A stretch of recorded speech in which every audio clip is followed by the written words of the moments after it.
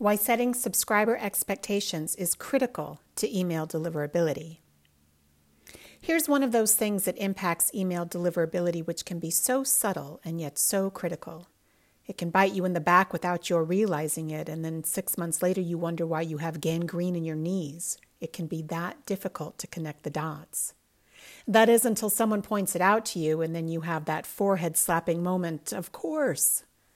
And that thing is that setting and meeting subscriber expectations will have a direct and demonstrable impact on your email deliverability, not to mention your email's effectiveness.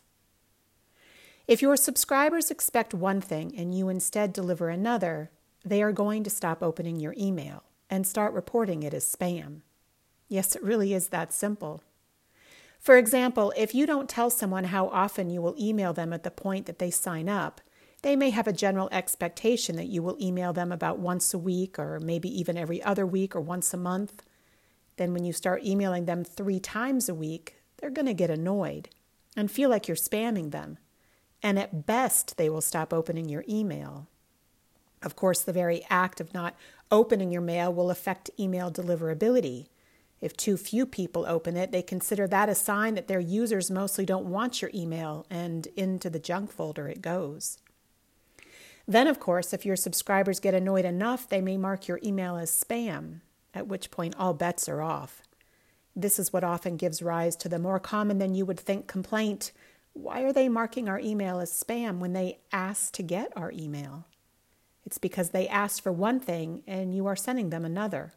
Again, it really is that simple. This situation can happen for a number of reasons, but the most common are: you really are sending them what you told them you would, but somehow you didn't communicate to them effectively what you would be sending them, so they expected something else. You really are sending them what you told them you would, and you are also sending them third-party offers within the email you are sending them.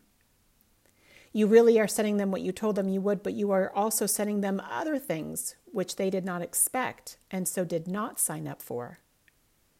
You told them you would send them something, but what you really are sending them is something just a little bit or a lot different. These are, by the way, listed in order from least bad to worst practices, both in terms of how it may affect your deliverability and in terms of best practices generally. Fortunately, all of these can be corrected quite easily. In most cases, all it really takes is changing the wording of your offer to make sure that people who sign up for your lists really know exactly what they will be getting from you and how often. If your reaction to that advice is, but if I tell them exactly what they'll be getting, many fewer people will sign up, well, then perhaps it's time to rethink your emailing model altogether.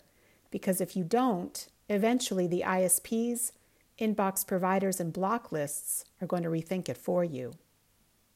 Your homework for today is to go back to where your subscribers sign up for your lists, pretending that you are an end user coming to your site for the first time, and ask yourself, given what I see here, what would I expect when I signed up for this mailing list?